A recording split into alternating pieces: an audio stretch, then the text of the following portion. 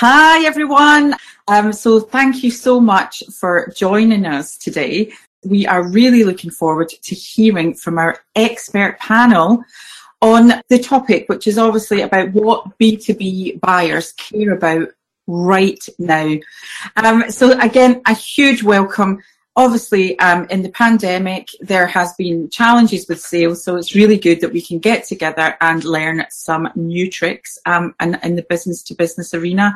So I'm your host for today. My name is Alison Edgar, MBE. So first of all, I'm going to hand over to Owen Williams, who's going to explain who he is and what he does. Over to you, Owen. Okay, good afternoon, everyone. My name is Owen Williams. My business is called Dreamer. It is a B2B sales consultancy. I've worked in B2B sales for almost 20 years as a salesperson and as a sales leader. And I'm aiming to essentially pass on the benefit of my experience, my advice, the mistakes I've made as well, so that other people could learn and develop high-performing sales functions. Excellent. Oh, good old lift pitch in there, Owen. Boom! Perfect. Over to you, Matthew. Can you introduce yourself? And thank you again for sponsoring this event.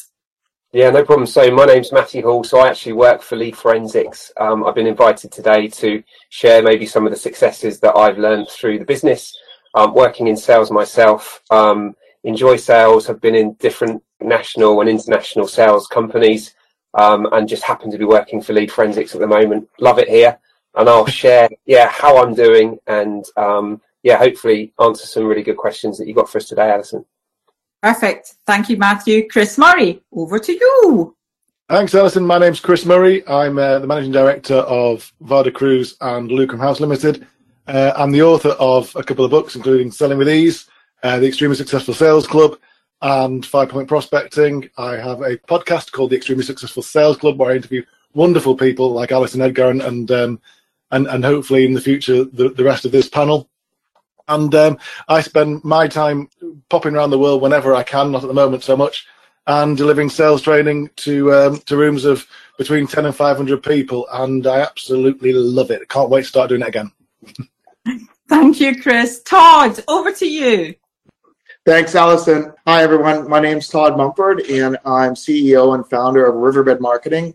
We're a B2B marketing agency that focuses on accelerating revenues and growth for small and medium-sized businesses. Todd, I'm going to stay with you. Thank you for that. So, come on, it's the $6 million question. What do B2B buyers really care about right now? Sure. Well, I think first and foremost, the pandemic has changed a lot of things with the landscape of how people purchase. And I think one thing that's changed is this, and the theme we see all year is the push to self-service. And you mentioned it in some of the questions that we wanted to bring in. I think B2B buyers really want to be guided and educated intelligently and honestly. I think that's always been the case. But I think they now, more than ever, want to self-serve as much of that experience as they can on their own terms. And I think that just speaks to that long-term trend, Alison, we see of people wanting to self-serve. A larger and larger component of the customer journey is about that marketing experience. And so much of this is about how do we integrate that marketing with that human touch that we know that we need to really close and complete sales. I also think that people are increasingly looking to access education in a wider range of formats. Obviously, video has always been big, but video is just blowing up now. And becoming sort of a common place out there. And I think what I see more as a trend that's really emerging is people want even more clear and objective, quantifiable proof that the solution that they select has the high probability of solving their challenge. In other words, people are looking for more and more proof as businesses get even tighter and tighter and better at their messaging that you're the one that they should go with. So just to recap on that, honesty, integrity, self-serve and proof are the main things that we think they're taking away from your end, Todd. Chris Murray, over to you. What are these buyers really caring about at the moment? What buyers are really caring about at the moment, from having conversations on both sides of the table, I'm hearing buyers say that they are increasingly time poor with regards to starting again after the pandemic. You know, most people and business-to-business buyers are not immune to this. You know, they're working with businesses where their teams have been furloughed, some have been made redundant, Everybody is really tightly constrained by what they can currently do and what they have to achieve next. And I think what they care about right now is making sure that they can kick off properly and that people don't waste their time. If you are in the business-to-business sales environment, bear in mind that everybody's coming back in survival mode. And what they care about is making sure that those nearest and dearest to them, including the people they work with as well as the people at home, have a future and a successful future and a stable foundation. And what they care about is talking to people who can deliver that for them. So you feel that there's more of a I'm so optimistic. Post-pandemic, that more of a holistic, really genuinely caring about the people in their teams and also their families. So that's another thing that they're really caring about, which is a knock-on effect to their time. Is Absolutely. What I'm taking away from that, Chris. Perfect. Okay, Matthew, over to you. Yeah, so I suppose just working in sales on a day-to-day basis at the moment, I've noticed from pandemic, from number one, buyers were just not wanting to do anything. They were not willing to commit. Going into number two, buyers are very cautious in what they're doing, but they're making strategic decisions. So we have to be quite factual in delivering good ROI, relevant information, issues or pain points that we found within the business, but they're willing to commit, which is perfect. They're willing to invest money because they cannot let this pandemic that we've had affect them again. They cannot allow it. And if they do, they're going to be the businesses that are going to be left behind. So they need to be cautious, but additionally, they're willing to invest because they want to do well coming out of this pandemic. So just to sort of summarise then, what you're saying with that is you've seen a shift between the different pandemics. So pandemic one was quite a lot of caution. Now they're happy to invest, but as long as they're getting an ROI, so they're looking for more proof of investment and what they're going to get back. Is that what we've said, Matthew? But they're willing to invest now. They're absolutely willing to invest. Yeah. We love that. We love it when they're willing to invest, don't we? Owen, over to you. Same question. What are the B2B buyers really caring about at the moment? Yeah, well, everything the guys have said so far rings true. What I'm finding is, first and foremost, they're concerned for their jobs. So many are losing and have lost their jobs and are at risk of still losing their jobs. There's a higher percentage of businesses that are underperforming and at a risk compared to those who are doing really well. So first and foremost, most of them are concerned for their livelihoods.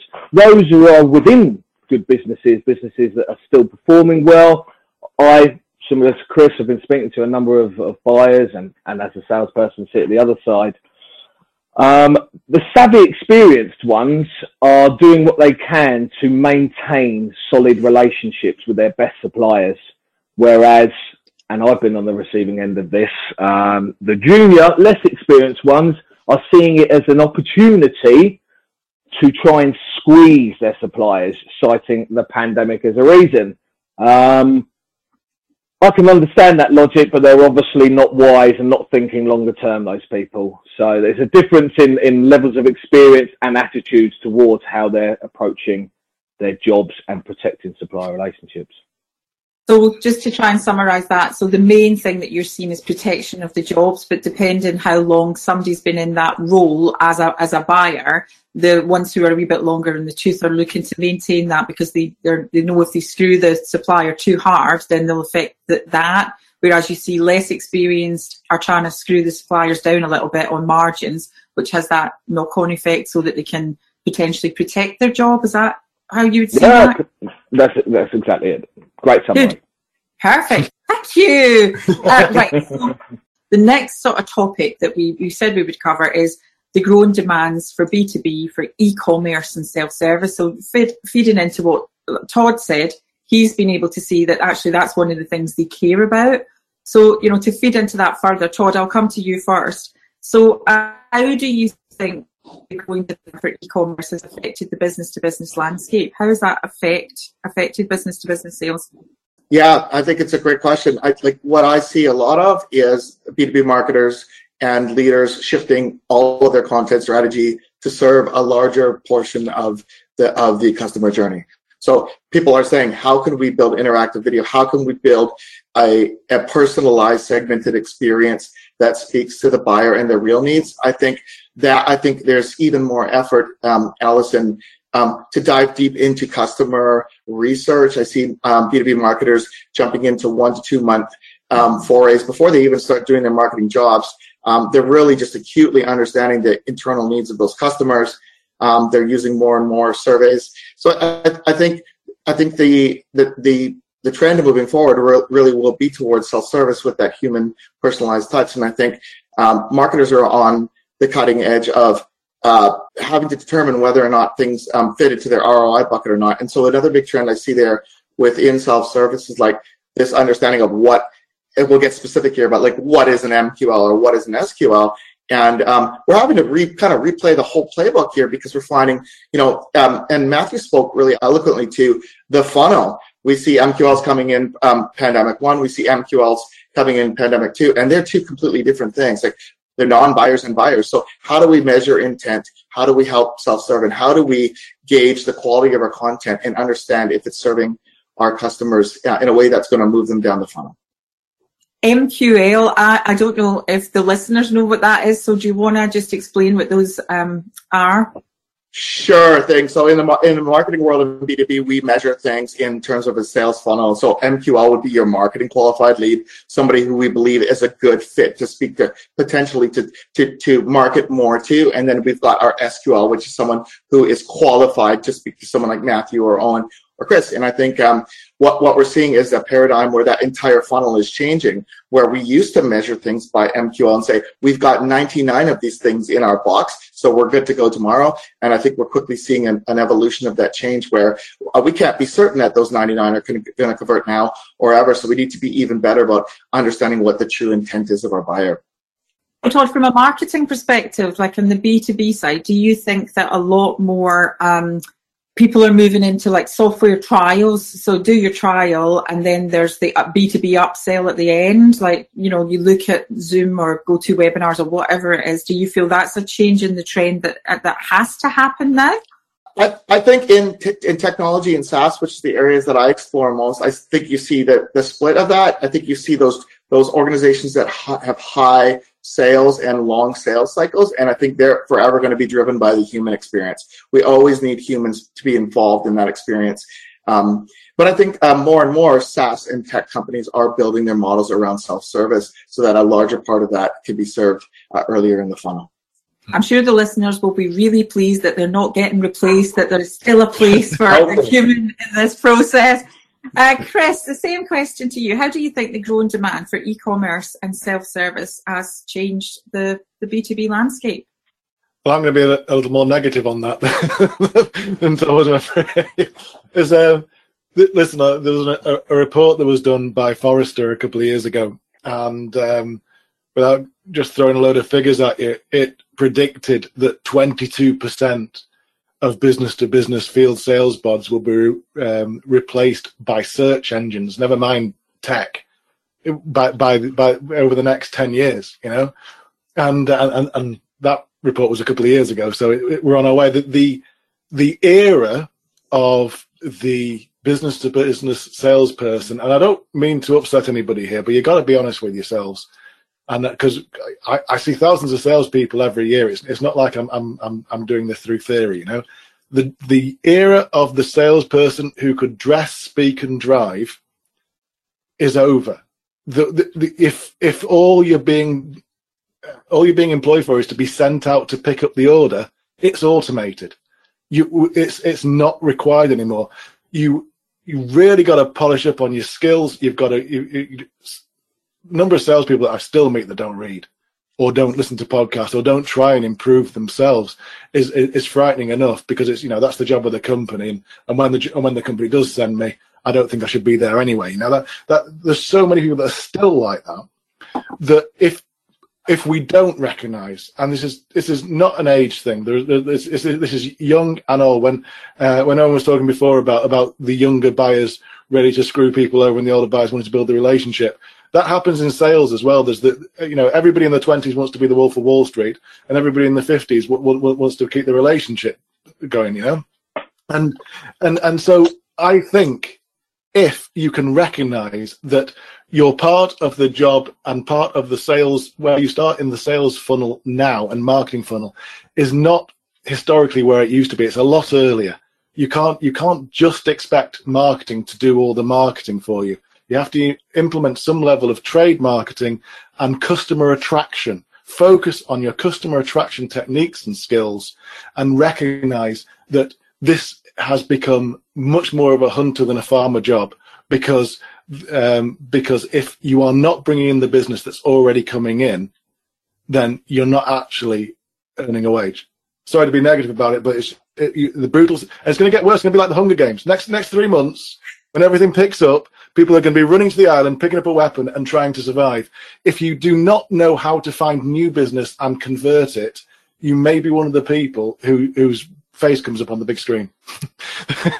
So the Hunger Games, love it. So can I just recap on that? So you feel that now with the change, because of what we've gone through in the pandemic and because of the self-serve models that we now have, that the old farmer job, the taking the orders and the building the relationship stuff can actually now be done through automation. And your sort of top tips is that it will become more competitive over the next few months. People do need to learn to be able to prospect and actually find new business. And the way to do that would be to educate, listen to podcasts like this, and really continue to educate themselves so that they're actually, so it's a bit like survival of the fittest, isn't it? That's to summarize it. Well, account management will still be important, is still important. Relationship building and nurturing relationships is incredibly important. People need to feel loved and helped and wanted. But anything that could be sorted out by AI or automation will very, very quickly, in the next 2 to 3 years, I would say that quickly, people will invest in that. And why wouldn't you spend £20,000 on automation rather than keeping 2 people in cars at 30 grand each? So are you telling us all to think like Katniss Everdeen? That take away from that? Let's be Katniss Everdeen. Right, okay, so thank you so much. I'm starting to feel like President Snow just there, actually, but there we go. So just to move on to the next topic. So the next part on the agenda that we mentioned is the effects of understanding the buyers can have on your sales. So it's that deeper understanding. So the question is, how can understanding or not understanding your buyer affect the sales results? I'm going to come to Matthew and then I'll go to Owen. So how can understanding or not understanding your buyer affect your sales results?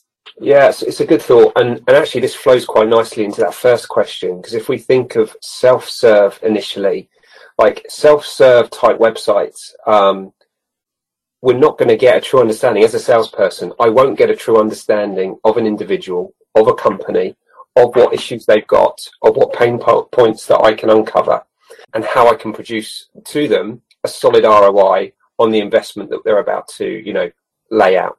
So for me, I have to understand from an initial outlay, when a sales qualified or a sales lead comes through to me, I need to spend half an hour researching what that individual wants, needs, what marketing they're doing, what sales CRM have they got, what's their sales team look like. I have to know all that information prior to the call, because to be honest, they're the sorts of questions that I'm going to waste half an hour of that client's time that I'm going to speak to, because the information is readily available to me.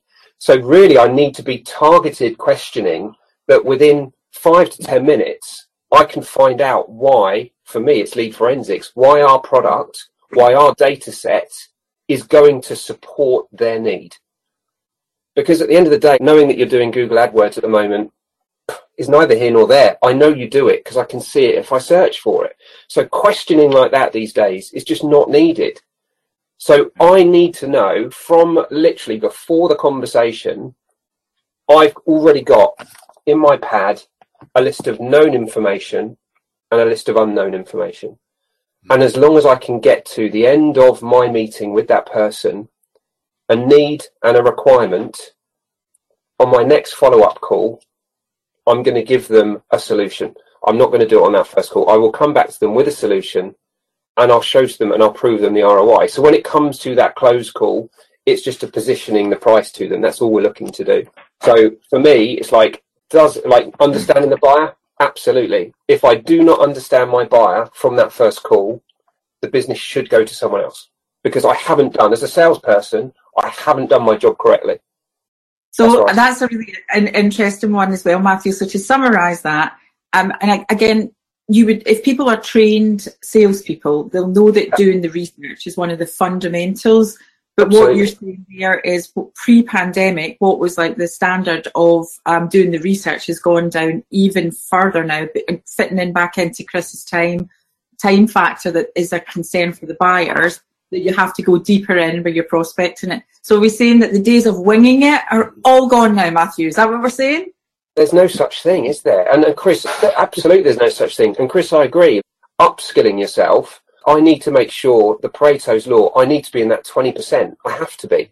I have to be at the top of my peak performance on a daily basis. And if I'm not doing an extra 1 or 2% than the sales guy beneath me, then I'm not doing enough. Like, I have to ensure I'm upskilling myself on a daily basis, that when I'm up against a prospect in front of me, I am fully armed and ready to question well to them that they think they're making the right decision at the end. And we can both come off comfortable that they've made a right decision. That's where we need to get to. So, like, in answer to that is, you're saying that it's not just important now, that it's imperative now. That's what Absolutely. I'm taking from that. Yeah, 100%. Owen, I'm going to go over to you. So again, how can understanding or not understanding your buyers can affect the sales results? So feeding on from what Matthew said, what's your opinion on that? Absolutely. I wouldn't say it's imperative now. I'd say it's been imperative for a long time to understand your buyers. Reading the question when I saw it, I thought, that's a pretty obvious answer, isn't it? But I understand we've got to expand on it. So, yes, it's very simple. If, as Matthew said, I might repeat a lot of what he said, if you don't understand your buyers, how can you position yourself properly towards what they need? I come from a background of selling product, box shifting, a highly commoditized product. And so the product itself was already sold, recognized brands. We didn't have to sell the product. We had to sell ourselves as a business. And so that was very much about building relationships and understanding our buyers, our customers, on a professional level, on a personal level, what makes them tick, what do they need as their business, what do they want from their best suppliers. Essentially, how can I close you to use me over the other choices that you have available? And you do that through skillful questioning, research very much, and within research as well. I think Matthew was pretty much alluding to it, but it's not, you don't go to a meeting, and it's a recognized sales strategy, is go to a meeting, ask open questions. But if you're asking open questions where the answers are easily found in the public domain, then you're wasting everybody's time there. And so you're not drilling down, and that's, as Matthew was saying, I'm sure he gets all of that research done, everything I can find in the public domain. What can't I find? That's what I'm going to ask in this meeting, sensible questions, so that I can really get to understand you, understand what you need from me, and therefore present a solution to it. It's interesting that you say that, because from a sales training background, it does seem, and I think when you become immersed in sales for such a long period of time, it does come that should just be common sense. But it is amazing out there the number of people that don't do that. So again, there'll be people in the audience who maybe do it to a certain extent, but really the thing that I'm taking away from both of you guys is, like, don't waste your time asking the questions that you should have actually known already. Go in deeper of what that means to the client and how that affects them, or what's going on. So it's the deep dive, open questions. Use your time wisely is what I'm getting there. Todd, did you want to add anything in on that question? The gentleman said this really well. The only thing I would add to that is I agree with Matthew 100% that pre-market intent data and any in-market intent data is huge. And as salespeople, I'm not in the sales side of things, but of course I work with a lot of salespeople. Your role is to be 100% on top of your homework, and the more data access that you have, the more technology that you have at your disposal, the better you're going to fare. I think that's really interesting as well, Todd, isn't it? Because the marketing departments, although I come from the other side of the fence, the good side, the light side of the road, the sales side, the marketing departments now and the tools that are out there really give you a lot of that data. And, if you've got a good CRM, it's really easy to access that all in one place. And I think that's the thing now from a sales perspective. If you're not, getting access to that information, that's where you really need to work closely with the marketing department to ensure that that's all documented. So I think that's brilliant. Okay. So the next section that we said we were going to cover on the brief was adapting sales and marketing techniques to align more closely to the buyer's expectations. I'll come to Todd first. How do you adapt the sales and marketing techniques to align more closely to the buyer's expectations? So what's your thoughts on that? Well, I think during this time of pandemic, it's about clarity. I think Owen spoke to this a little bit. It's about positioning and differentiation. I think companies are having to take heavy looks at their differentiation and all their core foundational stuff and really ask themselves, like, are we telling the right story to these buyers as they come into first touch? I think so much of what happens later down the funnel in sales is really so influenced by what happens early in marketing and the story that we create around our brand.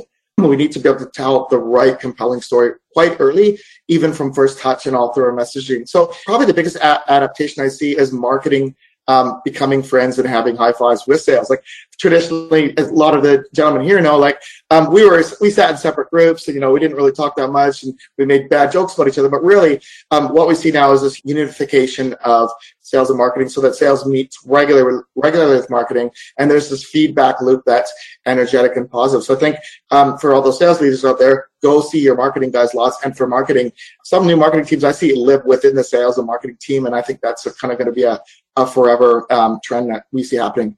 I'm taking about that. Sales guys, high five your marketing guys. Marketing guys, high five the sales guys.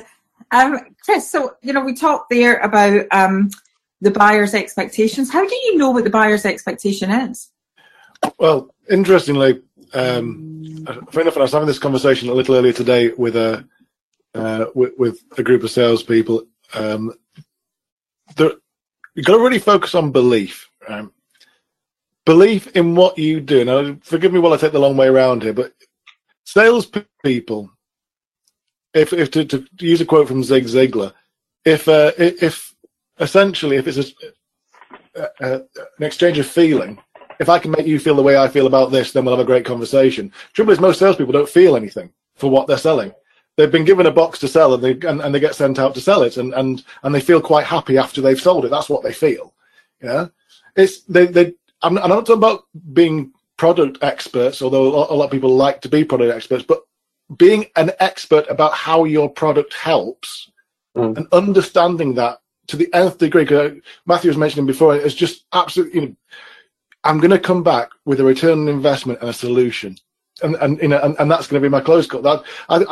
It was ringing around my head when you said it. How wonderful! How many salespeople are actually coming to help you to do the thing that their thing does for you?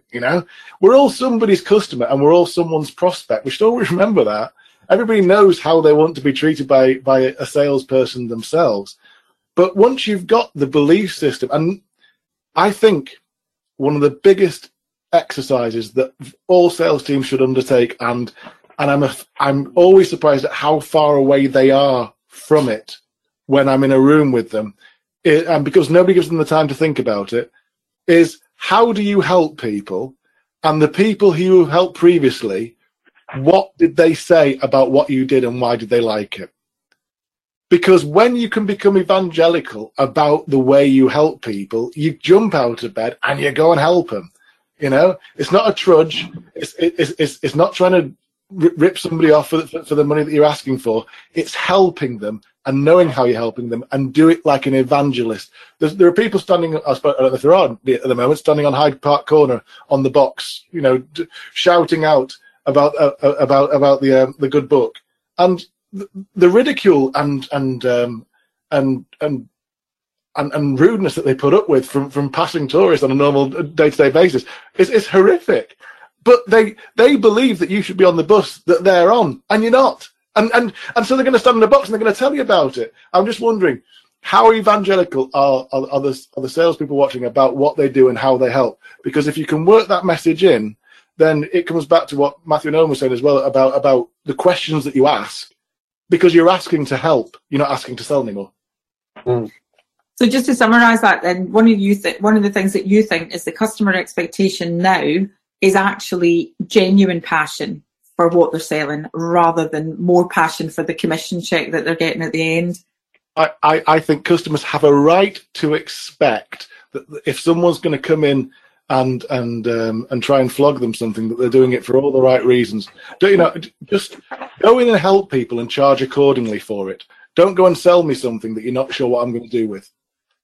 So, Matthew, bringing that back to you, based on the Hunger Games, if jobs are becoming more scarce for salespeople, how can they have that passion if they're worried about jobs? Or what's your sort of top tips? Because we've identified you that you're really passionate about lead forensics. That came across. How can anyone watching the webinar? How can they do that? What's your top tip? Well, firstly, life is too short. You have to ensure that you're working for a company, firstly, that you believe in. Because if you don't have that bit, it will never come across. You will only sell, we called it the box or whatever, we will only sell the boxes, and that's it. And if someone wants 10 boxes, we'll sell them 10 boxes. But if I can come back, like I'll give you a real example. I spoke to a client, like an old version of me many years ago, who said, like, why do you need a product like lead forensics? And they say, well, we need new sales leads. And I'd be like, tick, our software does that. That's fine. Like, and then I work out, ROI on the back of it. But questioning deeper now, to say, well, why do you need those new sales leads? Why is that? And they're like, we're close to closing our company. We need them to actually survive as a business. Now, that's a very different, compelling reason to produce an ROI for the client. Because firstly, me as a salesman and as a man, I need to ensure that lead forensics is the product for them, because it's their business that they're putting on the line to invest in lead forensics in the first place. So, like, for me, it is, firstly, is this product that we're selling, is it right for the customer? We have to ensure that it's right for the customer. Is it uncovering and is it overcoming the issues that customer has explained to us? And if so, do we then produce return on investment? And if we do, in fact, ringing the bell that we do in the office when we get a sale in becomes actually more of a emotional, without the tears, but more of an emotional experience, because you are supporting a business from an individual point of view rather than a corporate point of view of just saying, I've sold a product or a service to that business. So, yeah, it's... Love the bell. Always love the bell ring. What a brilliant feeling. Owen, I'm going to move over to you to go in a little bit further on that. So, we talked about maybe some salespeople have been on furlough and maybe have lost the passion. Maybe that they're struggling with things that are going in their internal environment. How can they regain that passion if anybody watching has actually felt they've lost some of it over the last year? Yes, it's a great question, and it's a bit of I wouldn't say a disaster, but it's a very tricky situation for a salesperson in particular, because if they're not in the zone, they're not feeling passionate, then all of their communication reflects that. And people buy into that. They can feel that, and they're not enthused. Their customers are not enthused. They're not looking forward to hearing from, Joe who's about to lose his job and talks like this all the time. So what can they do about it? Well, they could try and take on board some advice Chris was talking about and upskill, learn something new, re-energize, retrain themselves in an area of sales that they may well have trained in the past, but have just not applied it for some time. Look for different industries where they might be able to apply their skills. Find an interest. I understand it's difficult because people have bills to pay, and that's the trap a lot of people are in. They need bills. They have to pay bills. Money's tight at the moment.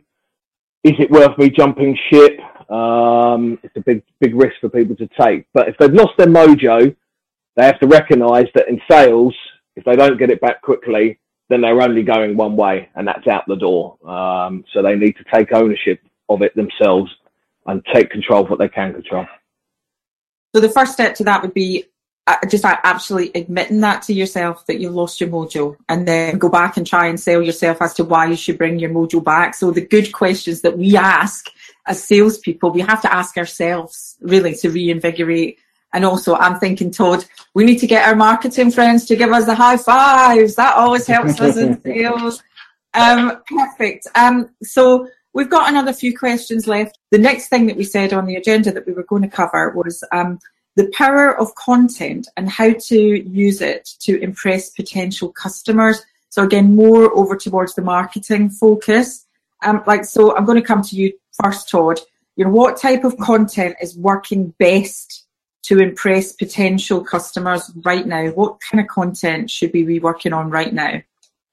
Yeah, good question, Alison. I think we've all seen the rise of video, and obviously building up your video chops, things like explainers, things like Zoom videos, things like in-email videos and personalized sales videos. I think that can have an impact. I think things especially early pandemic, things like ROI calculators and fact sheets have been extremely helpful. And I think it speaks to Matthew's point of people's real intent to purchase, and us trying to classify them in the sales funnel and say, no, there's some certainty that they're going to close next quarter. I think making sure that they take the best of the documents and the value proposition you have and the best parts of that company away with them is really important. I think a fact sheet or those kinds of things you start to see a resurgence. We used to call these brochures and stuff in the print marketing world. I think also anything third-party educational, and especially anything third-party objectively educational, where you're co-hosting a webinar, co-branding a webinar with another organization that can actually speak to your value. I think people are more and more looking for that social proof. How do I really trust this company? How, are they really going to serve my needs in the end?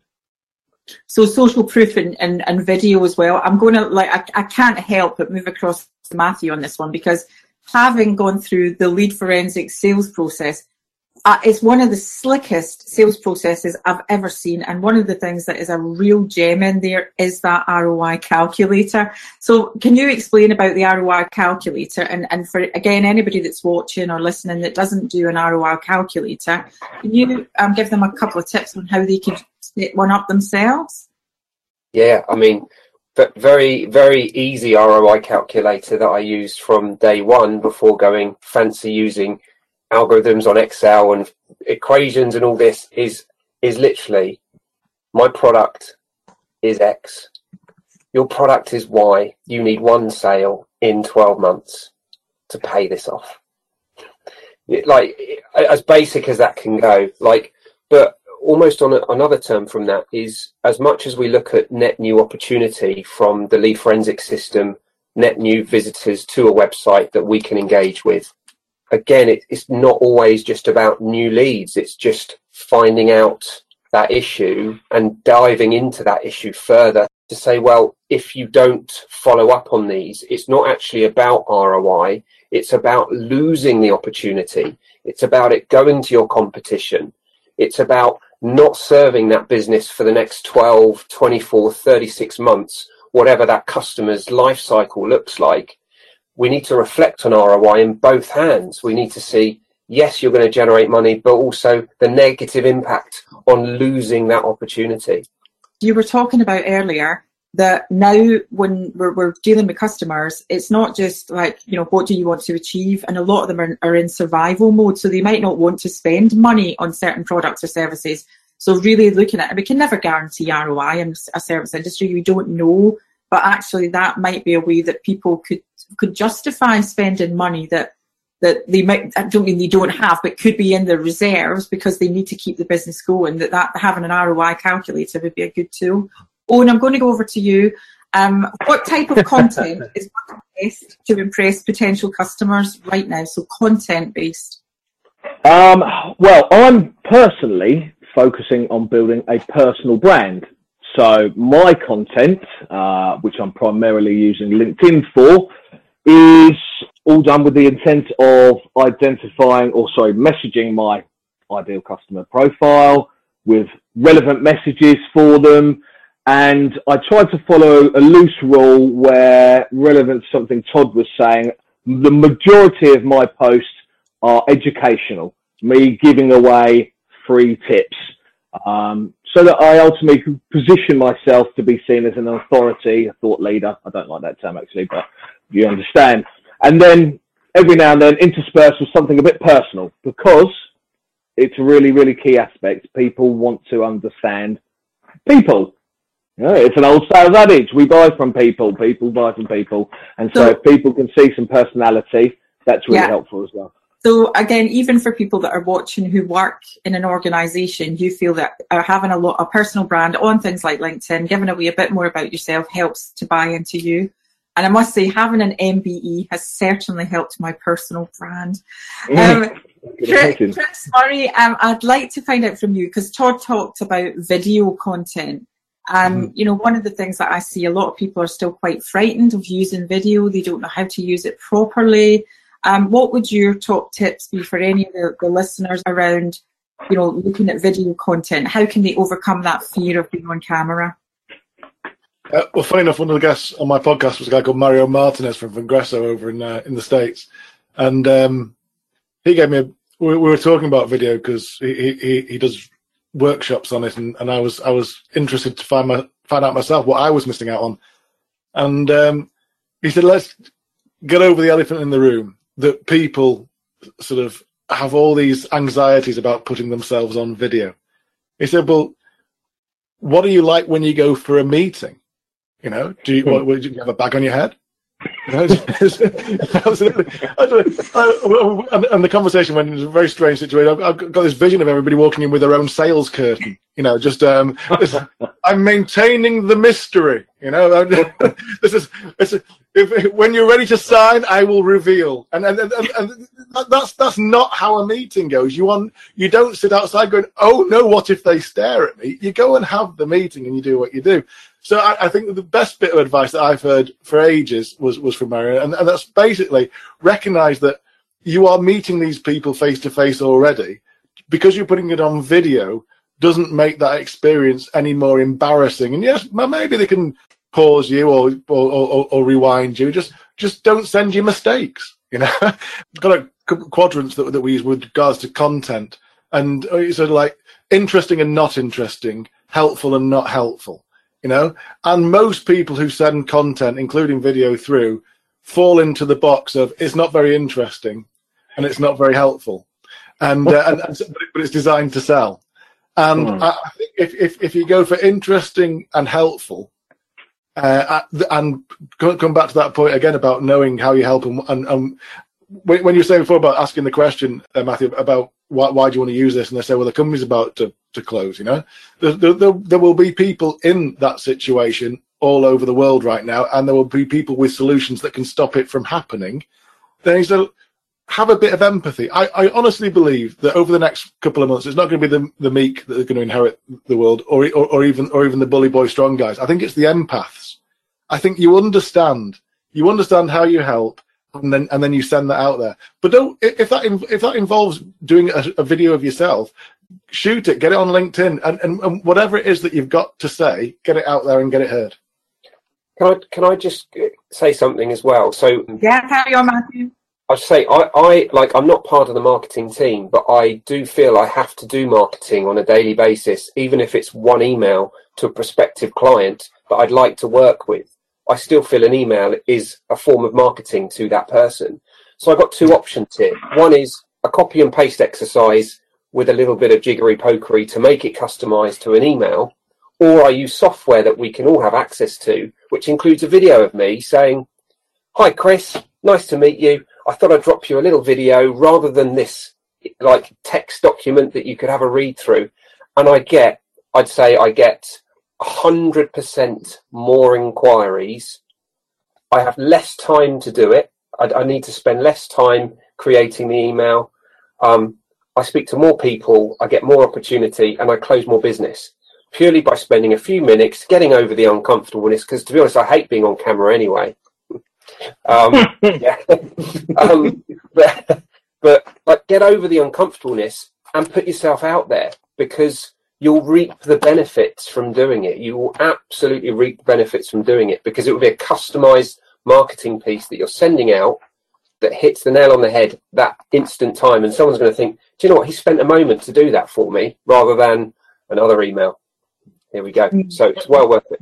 So doing something a little bit different, and like to feed back into what Chris is saying about the empath, about the empathetic sale, that if you identify that somebody is really struggling, you have to find that passion to go out there and help them. And if to help you get over your discomfort or to help you get your mojo back, it's focusing on really striving to help that customer to get through this difficult time.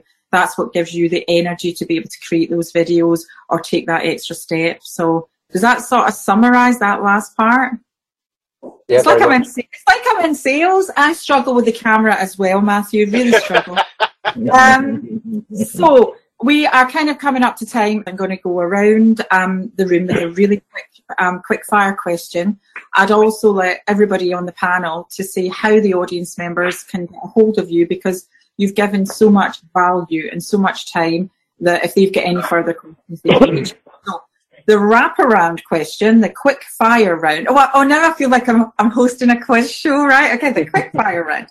I always saw you on the afternoon telly. That's where I see you, Alison. That's where you should be. Absolutely. I'm on this women. Not yet, but I'm going. So the question is, one top tip, enhance relationship with B2B buyers. What would it be? I'm going to start with Todd. Spend a month with sales and your customers. Did you say spend a month? Did you say spend a month? Spend a whole month legitimately speaking to customers about their real needs and spend a lot of time with your sales team. Okay, 1 month sales team. Chris Murray, what's your top tip? It's very quick. It's a word in Portuguese that has no direct translation in English. It's saudade. And saudade, the best way of describing it, it's a longing for something that you're missing, but because you don't know what it is, you never go looking for it. It's that thing, you can't put into Google, what don't I know, right? And your customers are suffering with their own type of saudade, the thing that they don't even know they need you to help them with. When you crack what that is, you've hit them with a load. Saudade, there we go. That's a quick tip. Everybody get Googling that one. Matthew, what's your one top tip? Just quick, I like that we all agreed that that's a genuine word. We all like went, yeah. My top tip, daily upskill around questioning. Because you don't know what you don't know. If you can't question it, you'll never get the right answer. So daily upskill on questioning. It's an oldie but a goodie, but so many people still ask closed questions, don't they? And I don't know, that's like, to me, that's the golden key. Owen, what's your top tip? To genuinely be interested in the other person. To be interesting, you first need to be interested. And if you're in sales and you aren't genuinely interested in other people, you're in the wrong game. I think that's interesting, isn't it? Genuine, that word, genuine. Don't fake it till you make it. Be genuine. What is the first step to shifting the sales process from a cold call appointment booking, handing over to field sales to close the deal? So what's the first step in shifting the sales process? Owen, do you want to take that one? Okay, so the purpose of a cold call is just to establish the need that exists or whatever it is you have a solution for. And so you have to, in that cold call, ask skillful questions to uncover the actual need, whether it exists or not, for your product solution. And then when it does, book that follow-up call. Good answer. So there's another one here. It says, hi, excellent webinar. Well done, panel. Woohoo!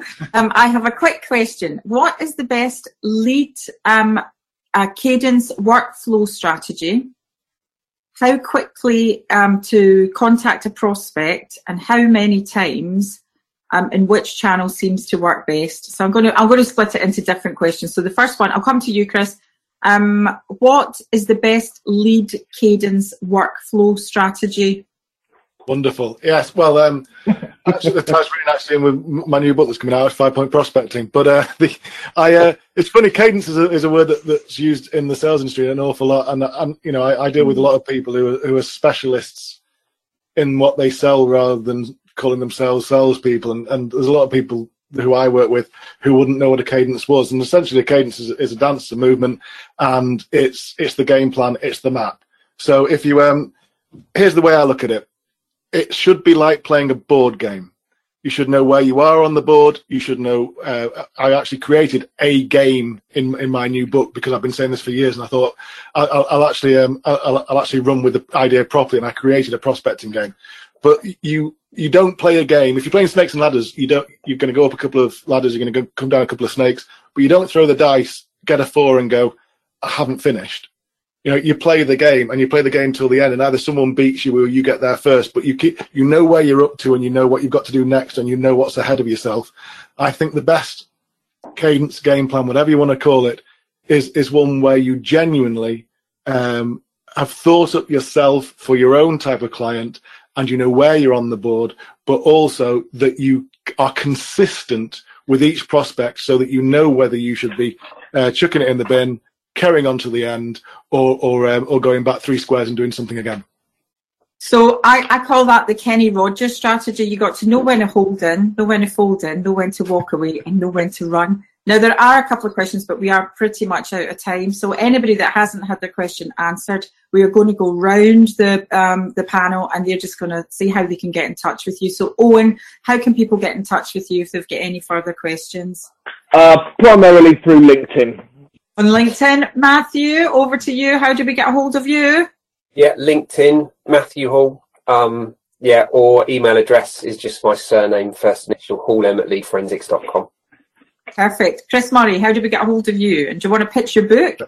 Can I do the next one now? Successfulsales.club. That's the web address. Come and listen to a couple of podcasts, and if you like those, we'll get on like a house on fire and get in touch. Or LinkedIn. Perfect. Okay, Todd, over to you. How do we get a hold of you to find out all your brilliant information? Oh, thank you. Just visit us at riverbedmarketing.com and go ahead and just click schedule consultation, or just reach out to me there. Happy to answer any questions you have. Thank you so much, panel. I'm Alison Edgar, MBE. I'm also rather easy to find. I wear pink, and I am also on LinkedIn. So from behalf of the panel and everybody who has watched, thank you to Lead Forensics for sponsoring. Over and out from us. Thank you.